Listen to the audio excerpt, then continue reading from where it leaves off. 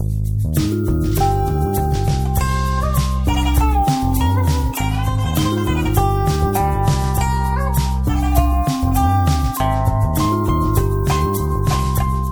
usual, we start a Buddhist class with refuge, and the main refuge objects, or the traditional refuge objects, are the Buddha, Dharma, and Sangha, called the three jewels, or sometimes called the triple gem.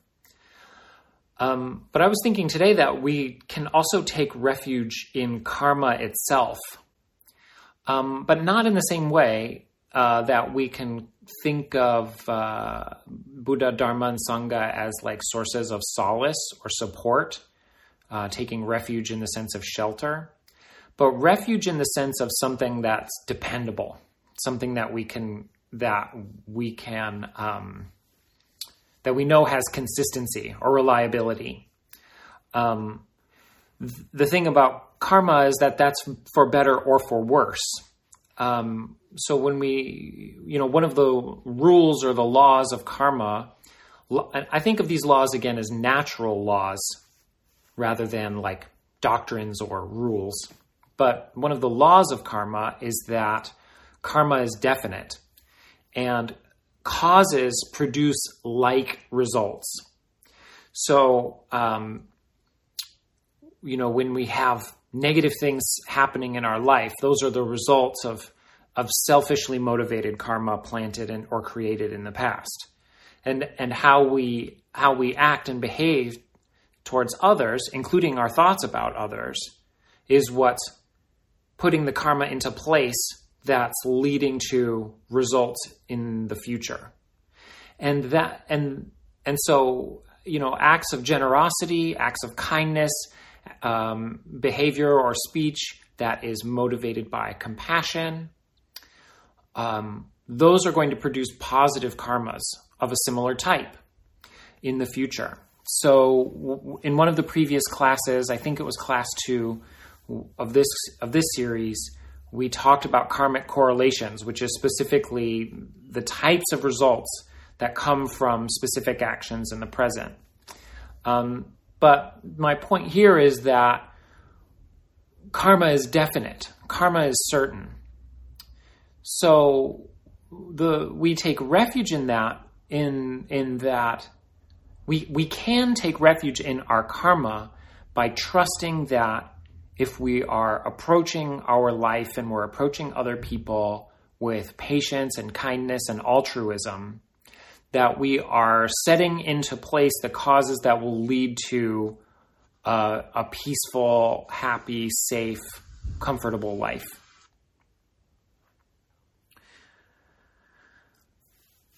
But the dark side, the flip side to that, is that when if we are acting, or the degree to which that we're acting selfishly, with self-interest, self-motivation, especially when we're doing things that harm other people, even when we think about harming other people, we can also rely, maybe not to our benefit, but we can rely on the notion that those are going to produce like results, unpleasant results in the future. So that's a different way I think of thinking about refuge. It's not Buddhist refuge in the traditional sense of the three jewels, but it is one of the ways that we can begin to habituate our mind or change the way that we think about the world and think about our role in the world, that will help us put these Buddhist principles and these Buddhist practices into action in our life. And that's why Buddhism relies so much on on precepts or vows, which is when we make a commitment to behave ethically, and we take a set of precepts, like the five precepts or the 10 precepts.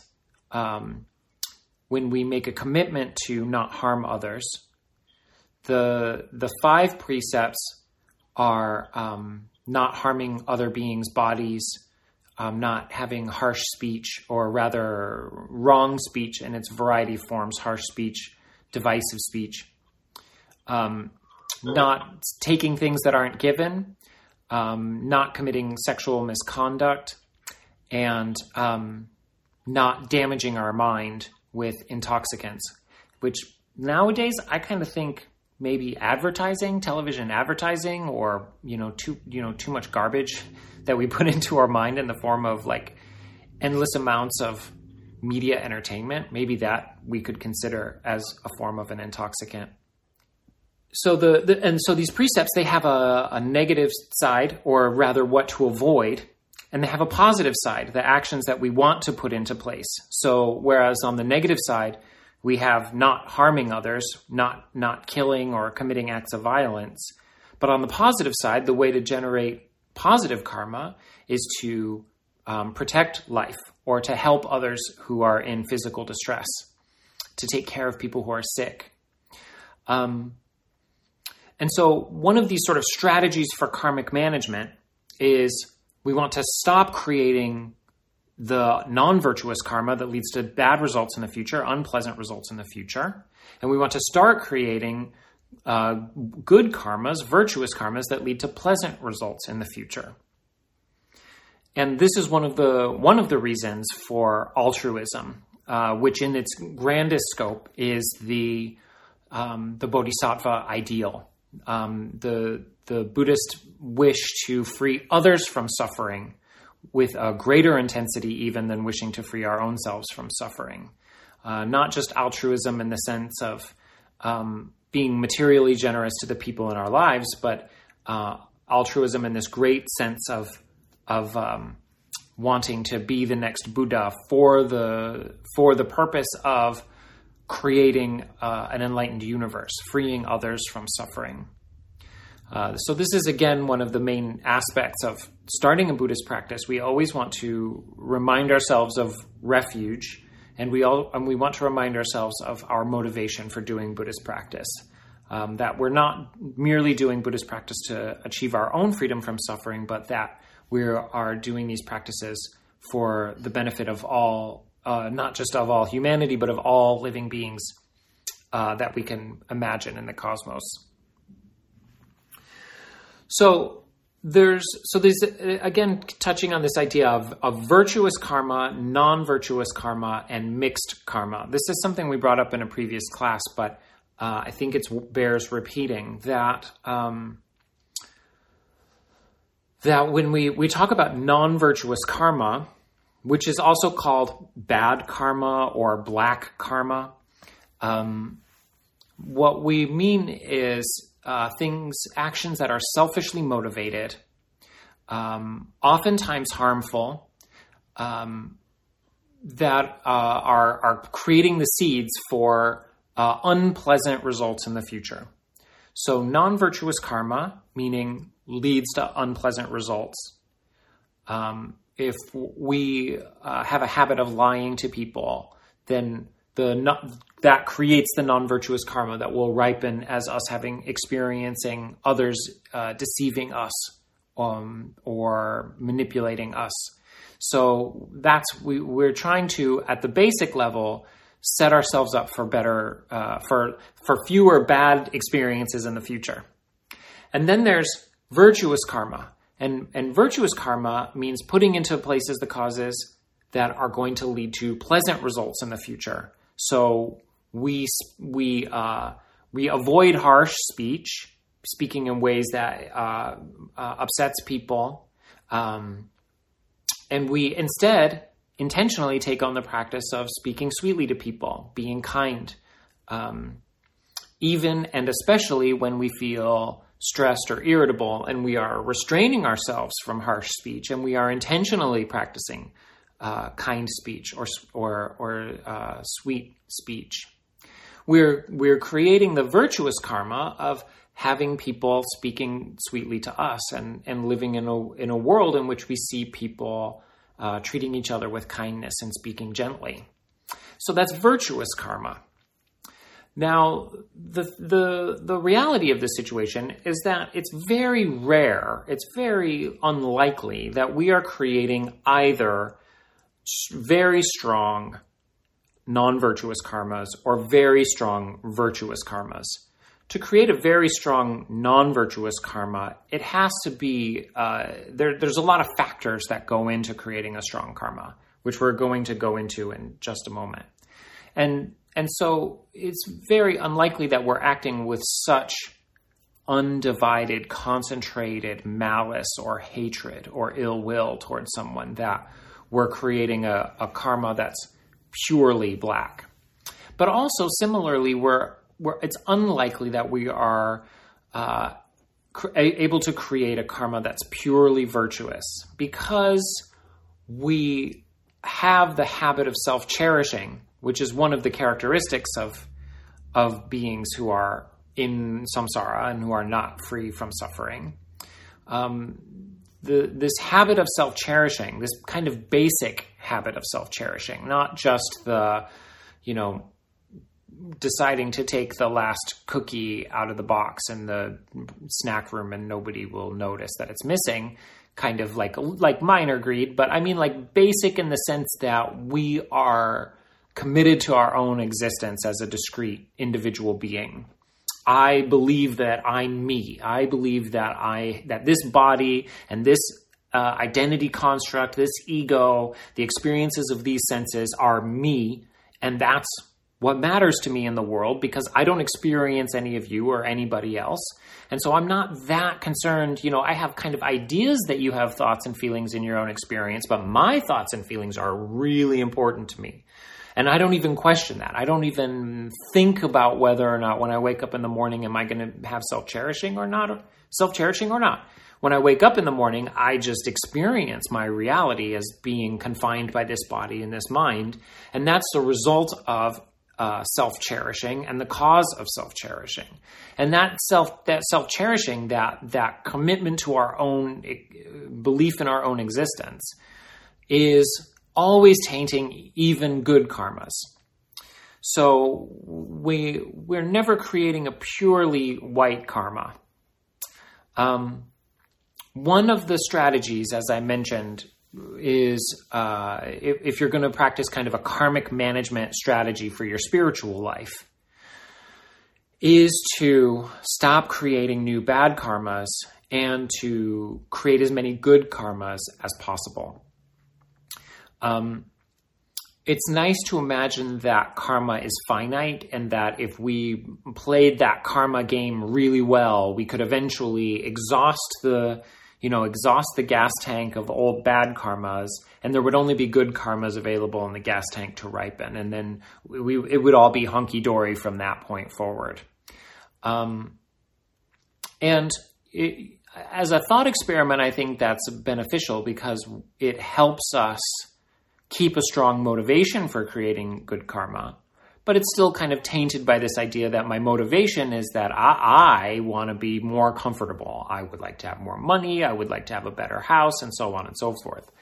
And so even when I'm creating good karma from this kind of strategy, I'm still sort of oriented towards my own comfort in the future. Another problem with that is that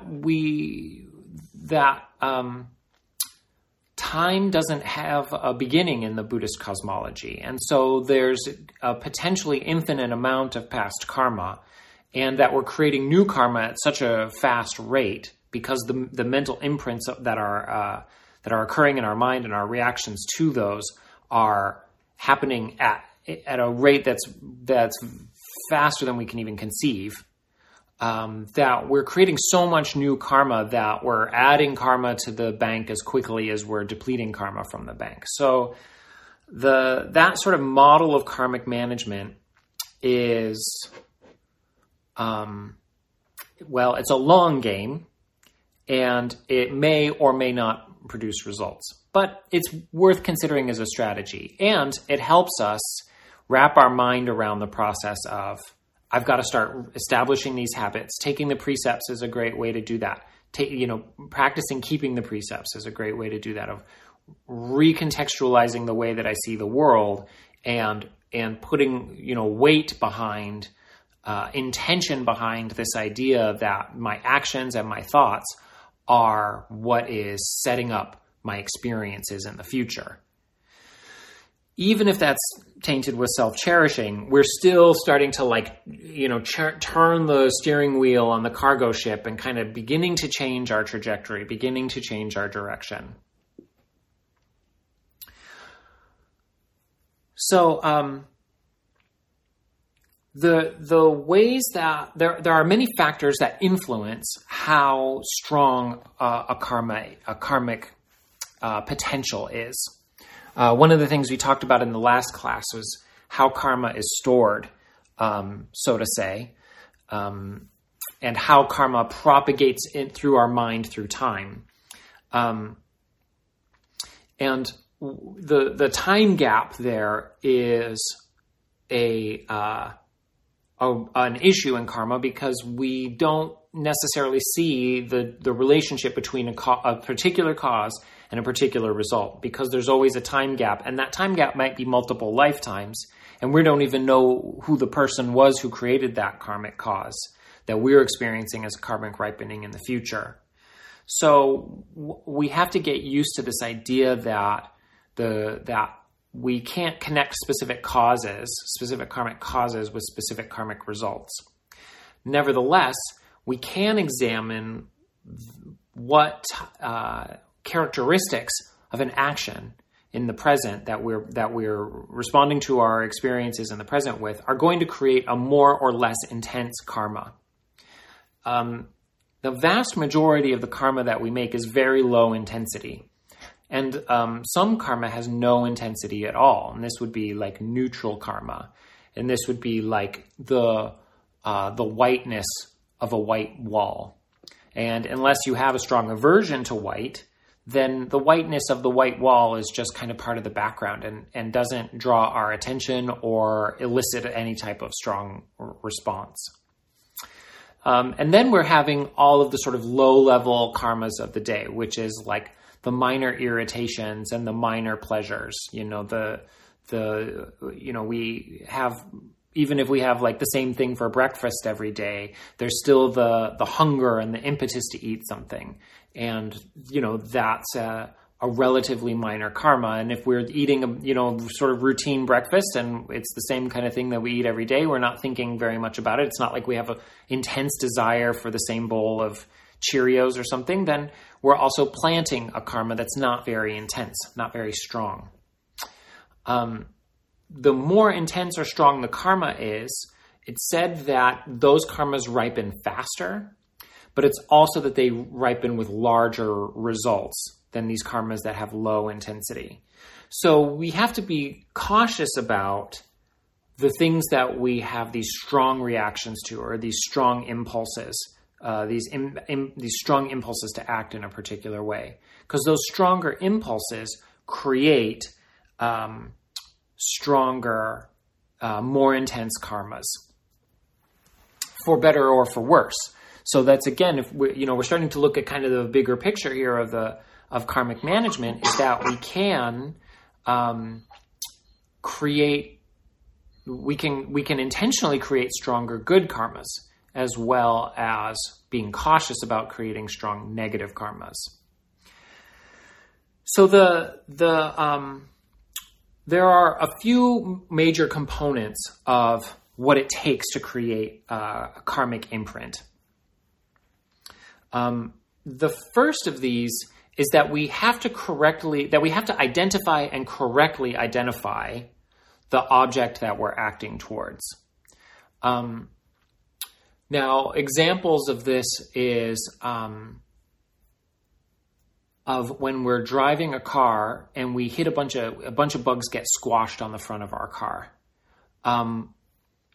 Except for when one of those big ones hits right in the windshield, most of the time we're not even aware that we're hitting car. It's not like as we drive, we're like, oh my gosh, how many bugs per minute am I killing?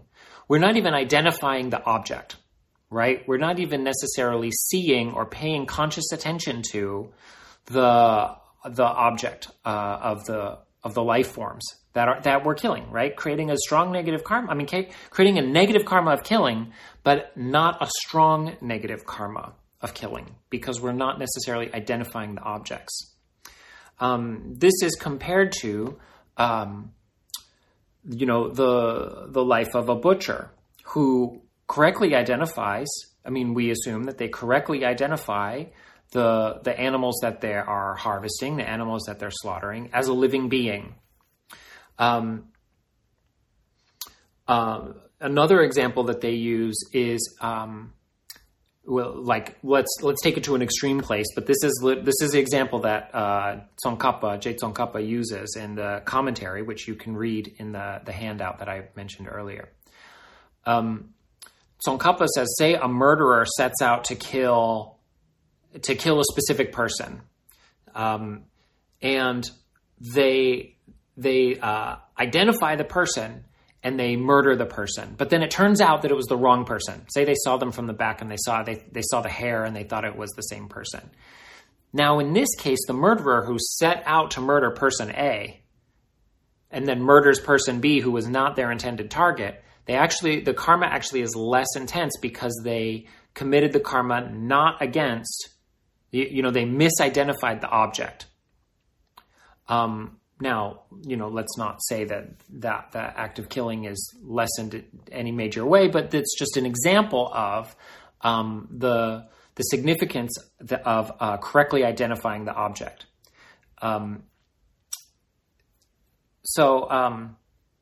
That's the first aspect of creating the karma, is identifying the object towards which you are creating the karma.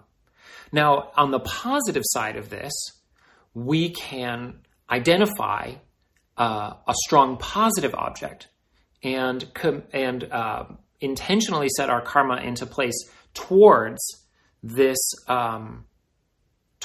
positive object. In Buddhism, of course, this would normally be monks and nuns who have formally taken vows to live their lives according to the Buddhist path and to renounce material gain and so on. In Buddhism, monastics are considered very high objects. Obviously, if we have the good fortune to encounter a bodhisattva or an arhat or a Buddha, these would be obviously high objects. But also conversely, we can expand that beyond just the Buddhist iconography, and we can recognize that there are, especially in our multicultural world, we have lots of holy beings like Jesus Christ and Muhammad and Moses and so on. Krishna and Vishnu, the various Hindu deities, and we can choose or influence the degree to which we invest these images with sacred power. And by choosing to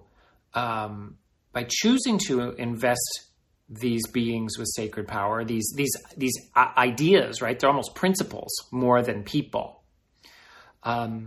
We can strengthen the good karma that we have towards them, the good karma that we put into place as we act towards them.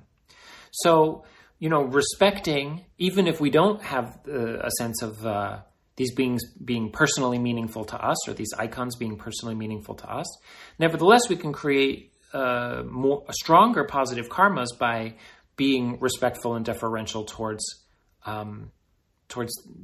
other people's religions.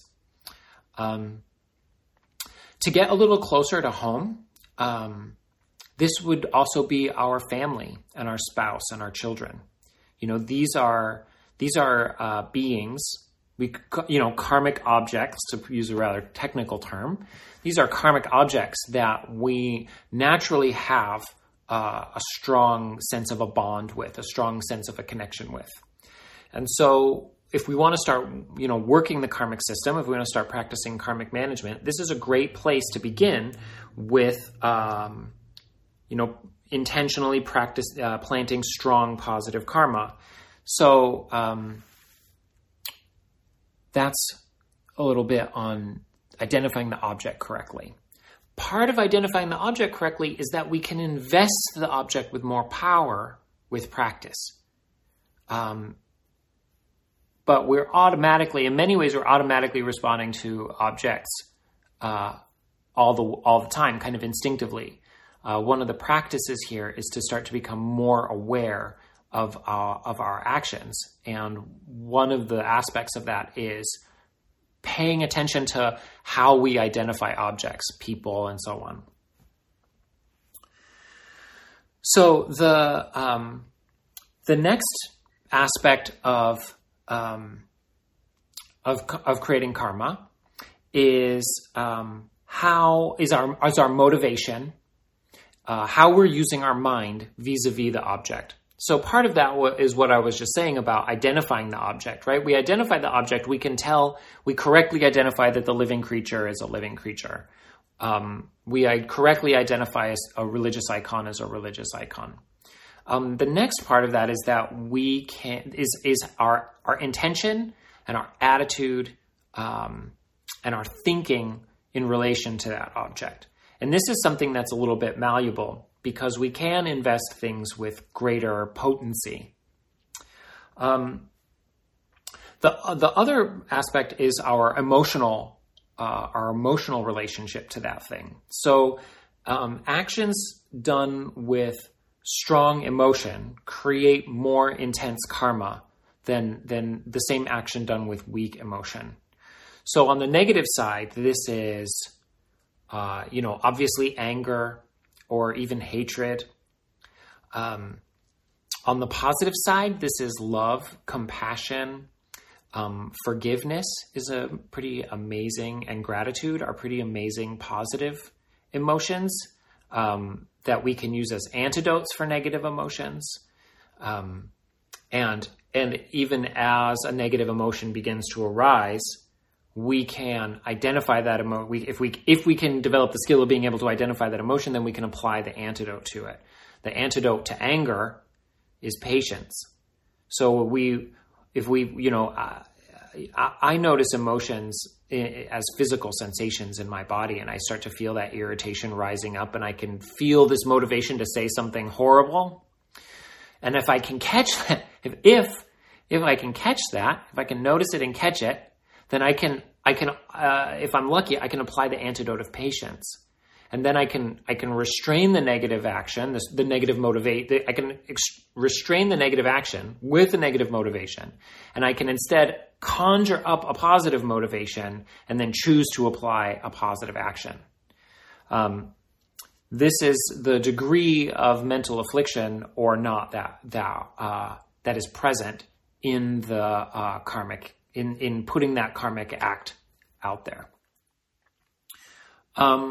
And the third aspect of our thinking towards the object is our motivation. Why are we doing the thing that we're doing? So it's easy to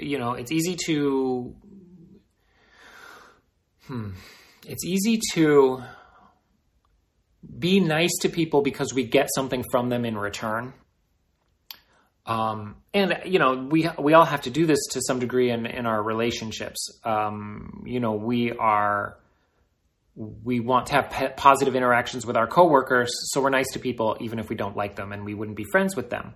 So we're doing the nice thing, being kind to people, hopefully restraining harsh speech and divisive speech, and instead, speaking kindly to people and being respectful of people, even if we don't like them, even if we disagree with their ideology or something. But our motivation is because we want them to be nice back to us. And then the next stage up is if you're kind of doing the karmic management thing, and you know that the cause of wealth is generosity, and so you have a practice of cultivating generosity, say giving money to homeless people, or donating money to nonprofit organizations or something. The act is positive, right? It's sincere. It sincerely is generous, and it's not wrong to want to have a life in which you have the financial resources to devote to have the time to devote to your spiritual practice. But if the motivation of the act of generosity is the future wealth, then that weakens the positive aspect of the good of the virtuous karma. So this is how karmas can be mixed. Is that we do a positive karma, but with a selfish motivation. Now, the greater to the degree to which we can introduce sincere altruism, sincere selfless action into our actions, the more intense we are creating virtuous karma, the more intense that virtuous karma will be. A bit of an aside, but relevant, I think, is the sort of Buddhist interpretation of the crucifixion and rebirth of Jesus Christ is that as Jesus was going through this intense suffering with his torture and execution, that he maintained an attitude of wishing that he could take on the suffering of all living beings. And he held that motivation so sincerely that and maintained that even as he was undergoing his own torture and execution, that inevitably created a powerful karma in which he was reborn as this, immortal deity whose one message is love and compassion. So that's, if you wanted to apply like the karmic model, you can start interpreting myths and religious stories and fairy tales with these, looking for these karmic morals of the story. So that's the thinking involved, that we can kind of manipulate our relationship to the object by investing it with positive or negative associations.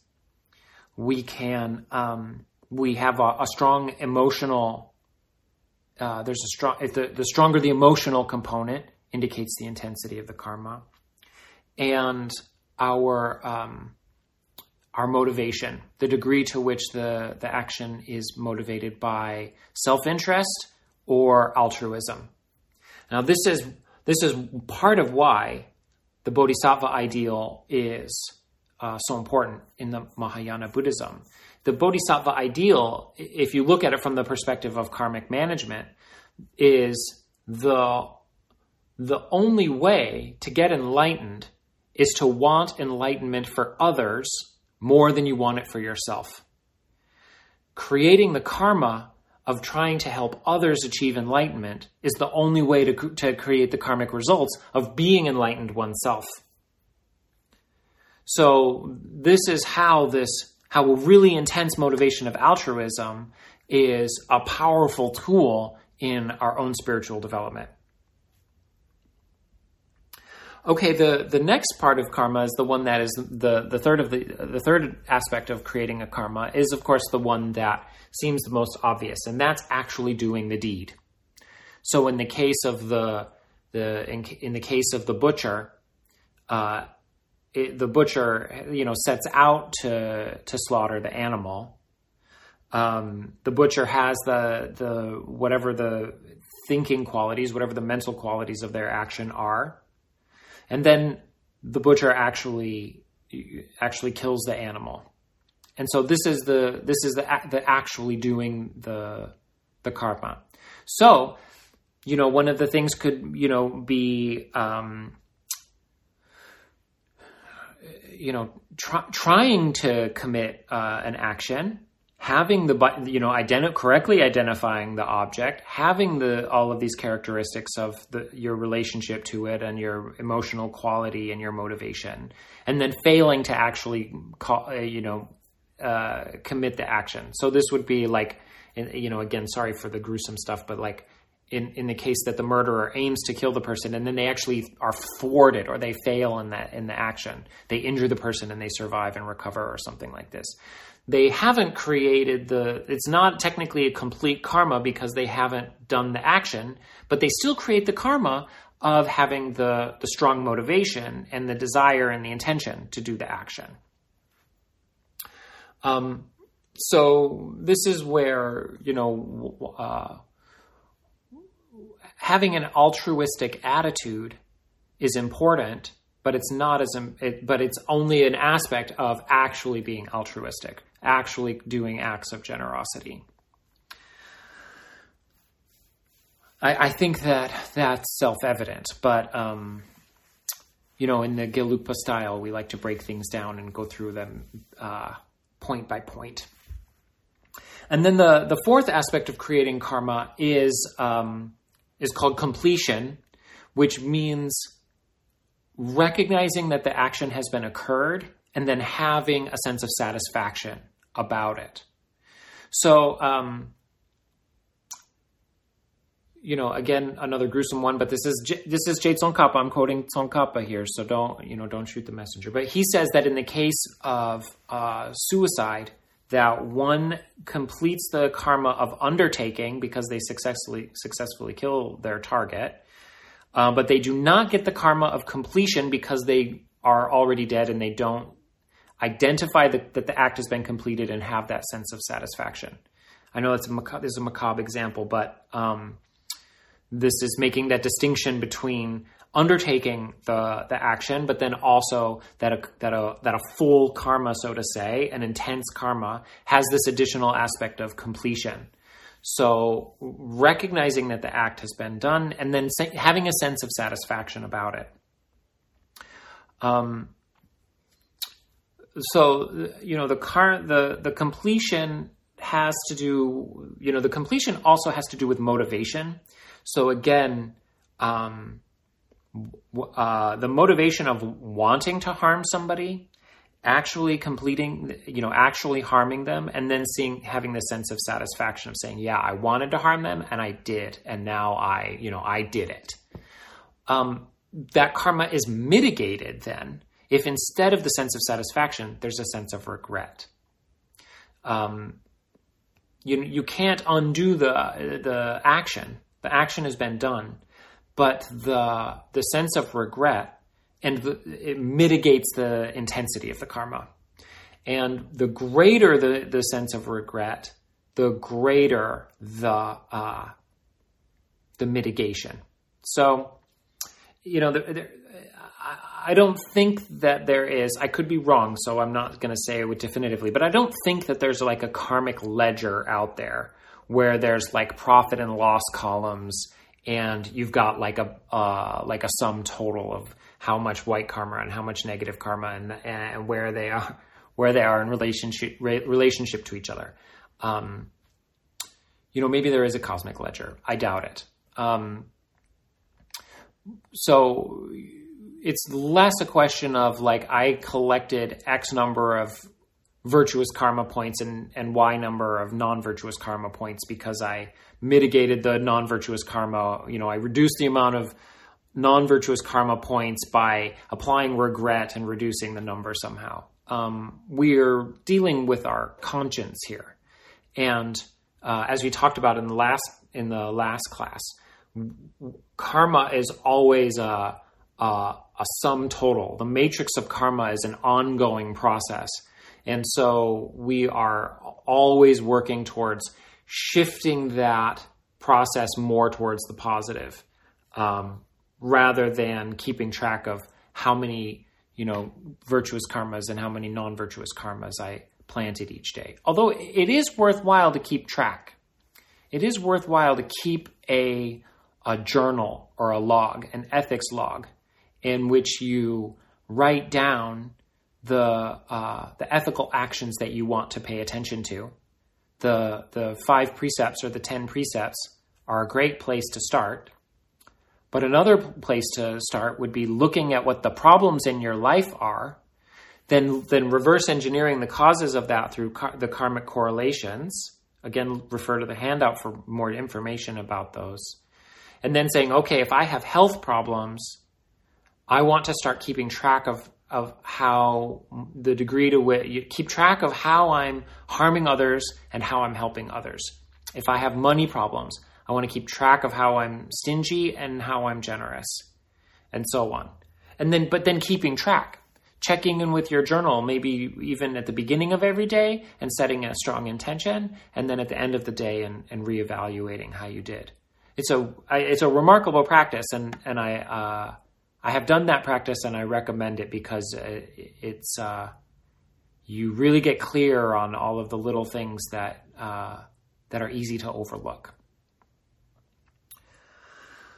So mitigating karma.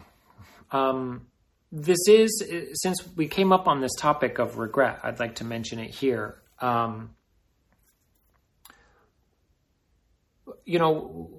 Creating powerful karmas is something that we can start to take on strategically. And we can intentionally create virtuous karmas by learning what the most helpful actions are, which again, the precepts are a great place to start, or we can look at what the needs are in our world. I believe it was Padmasambhava who said, the sign that you need to practice generosity is that you see poverty around you. If you see poverty, that's a sign that you have karma that you need to correct with acts of generosity. So looking around us in our world and seeing what our world needs and starting to act in that way with positive motivation and an attitude of altruism and compassion. Ways that we can start creating positive karmas. But also, we can and do create strong negative karmas. Sometimes maybe this hasn't happened to any of you, but I have on occasion flown off the handle at somebody who I care about. Or even had a conflict with a spiritual teacher, someone who I see as a holy being, and then I lose my temper at them and write a nasty, scathing email and don't have the good judgment not to send it. That may be a real world example. So those karmas have been created, but I can start to work on how to mitigate those strong karmas. And the practice for that, we colloquially call the 4 R's. And the first of the 4 R's is to recognize that we did the negative action, right? Like this is one of the problems with anger is that we can have righteous anger, right? Where we're justified in our anger, and we told that person off, but they had it coming, and they needed to hear that, they needed to be told off for whatever reason. And my righteous anger has justified me or I have somehow let myself off the hook for creating this negative karma by giving myself justification. They had it coming. They deserved it. Something like that, right? So the first step was recognize that I created the negative karma. Okay. Let's just set aside whether or not they had it coming and just focus on my own self, which is I shouted at that person. I said horrible things. I completely lost my temper. That wasn't cool. That created a strong negative karma. That's definitely going to ripen as some horrible thing happening to me, somebody flying off the handle at me or worse. And so the first step is to recognize that the thing that I did was harmful. The second step is regret, and that is to have to sincerely regret that that was harmful. And not just regret because it's going to lead to non-virtuous karma, it's going to lead to unpleasant results in the future. But regret that I harmed somebody and that I hurt them with my words or with my actions or even with my thoughts, even if I nurture a grudge or something like this. Regret that I've done that. The third of the 4 steps is restraint. And that is making a commitment to watching my morality very carefully around this particular issue and to not do it again. Now, the key to restraint is to set a time frame don't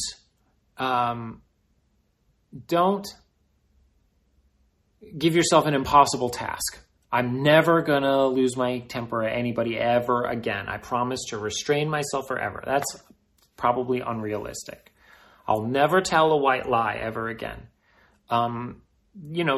Really reckon with yourself. This is part of the recognize and regret phase, is really reckon with yourself. Like, is this a habit? Do I fly off the handle at people often? Are there ways that I'm like irritable and snippy with people that aren't quite flying off the handle, but are like a miniature version of the same thing? Really observe that. What is the mental affliction and the cause of all of this? In my own actions, in my own process. And then set an intention to not do that thing for a fixed amount of time. I'm not going to lie, or I'm not going to fly off the handle at that person for the rest of the day. And I'm going to be really careful about keeping patience around them, and keeping that vow that I made to myself. It's like making a precept for a period of time. So that the restraint phase is really important, that it has a time frame, so that you can make that commitment and keep that commitment. Part of why restraint is so important is that we are seeing ourselves keeping our commitments, keeping our ethical commitments. So if we set the time frame, or we make the restraint phase unrealistic, and then we see ourselves not keep that commitment that we made to ourselves, then the mitigation isn't really effective. And in fact, we create the karma of seeing ourselves not keeping our commitment to ourselves, and that feeds a habit of not doing the things that we say that we're going to do. And it's especially important with our morality. And then the last of the four is recompense. That's kind of a weird word, but in order to make them 4 R's, we have to find an R word. Recompense means doing something doing a positive thing to counteract the negative thing. In the case of flying off the handle, maybe recompense is going to the person we flew off the handle at and sincerely apologizing.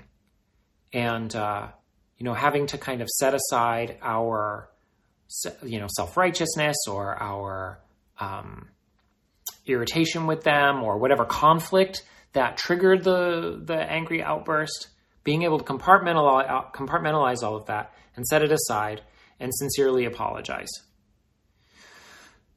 In the case of stronger karmas, like killing or harming another being or something like that, that might be that we devote a certain amount of time to volunteering at an animal shelter, at a no-kill animal shelter, and trying to help all of the creatures that live there that need homes. Or maybe it means fostering animals, and giving safe homes to creatures that need safe homes. Fostering is great. This is totally a tangent, but fostering is great. Many animal shelters have a situation where you can take a pet for a limited time because they tend to have overcrowding in the shelters. And so you can take an animal and give it a home for a period of time. And that way you're not committing to the 10 or whatever, 15 years of having a cat or a dog, but you can nevertheless devote some time and energy to taking care of a creature that needs help. It's a creature that sincerely needs help, and it can be really fulfilling and positive to devote some time and energy to that. But maybe you don't have the time or energy to take it on as a lifestyle, but you can take it on for a little while. So those 4 R's: recognizing that the thing we did was harmful. What was the second one? Sincerely regretting the action. Committing ourselves to restraining from the harmful action for a fixed period of time that's doable. Don't bite off more than you can chew. And recompense, or restoration, maybe would be another good R word for that fourth one, of doing something positive to sort of reset the balance. And you're working with your own conscience here. So you can decide these things for yourself. But also, when we talk about going for refuge to Sangha, one of the beautiful things about Sangha, our community, is that we have other people that we can talk about these things with. We have spiritual teachers that we can reach out to. We have other Dharma friends who we can talk about these things with. We can also seek out therapists and counselors, which can help us work with our emotions and get our mental afflictions under control. We have resources. We have resources available to us, and we have people who can and will take the time to help us work through these things and find good ways to grow. That's one of the core functions, one of the core purposes of Dharma practice, of Buddha's teachings, is to reduce and ultimately eliminate suffering. And reducing suffering is a process. So we want to use whatever tools we can to help reduce suffering. Karma is one approach to that. And I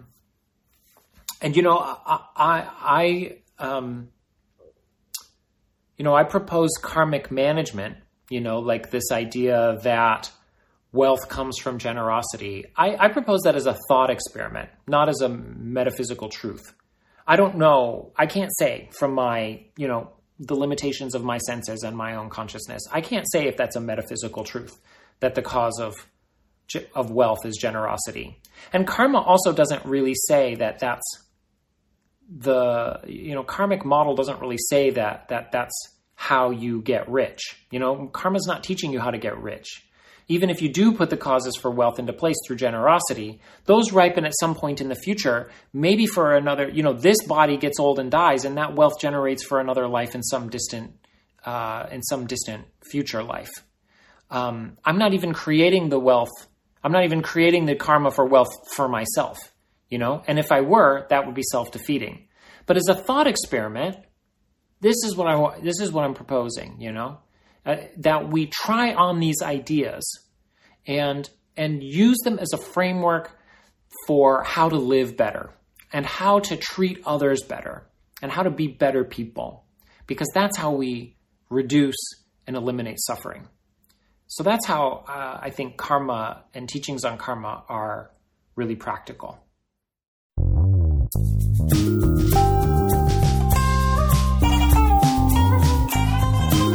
Thanks for tuning in to the Mojo Hito podcast.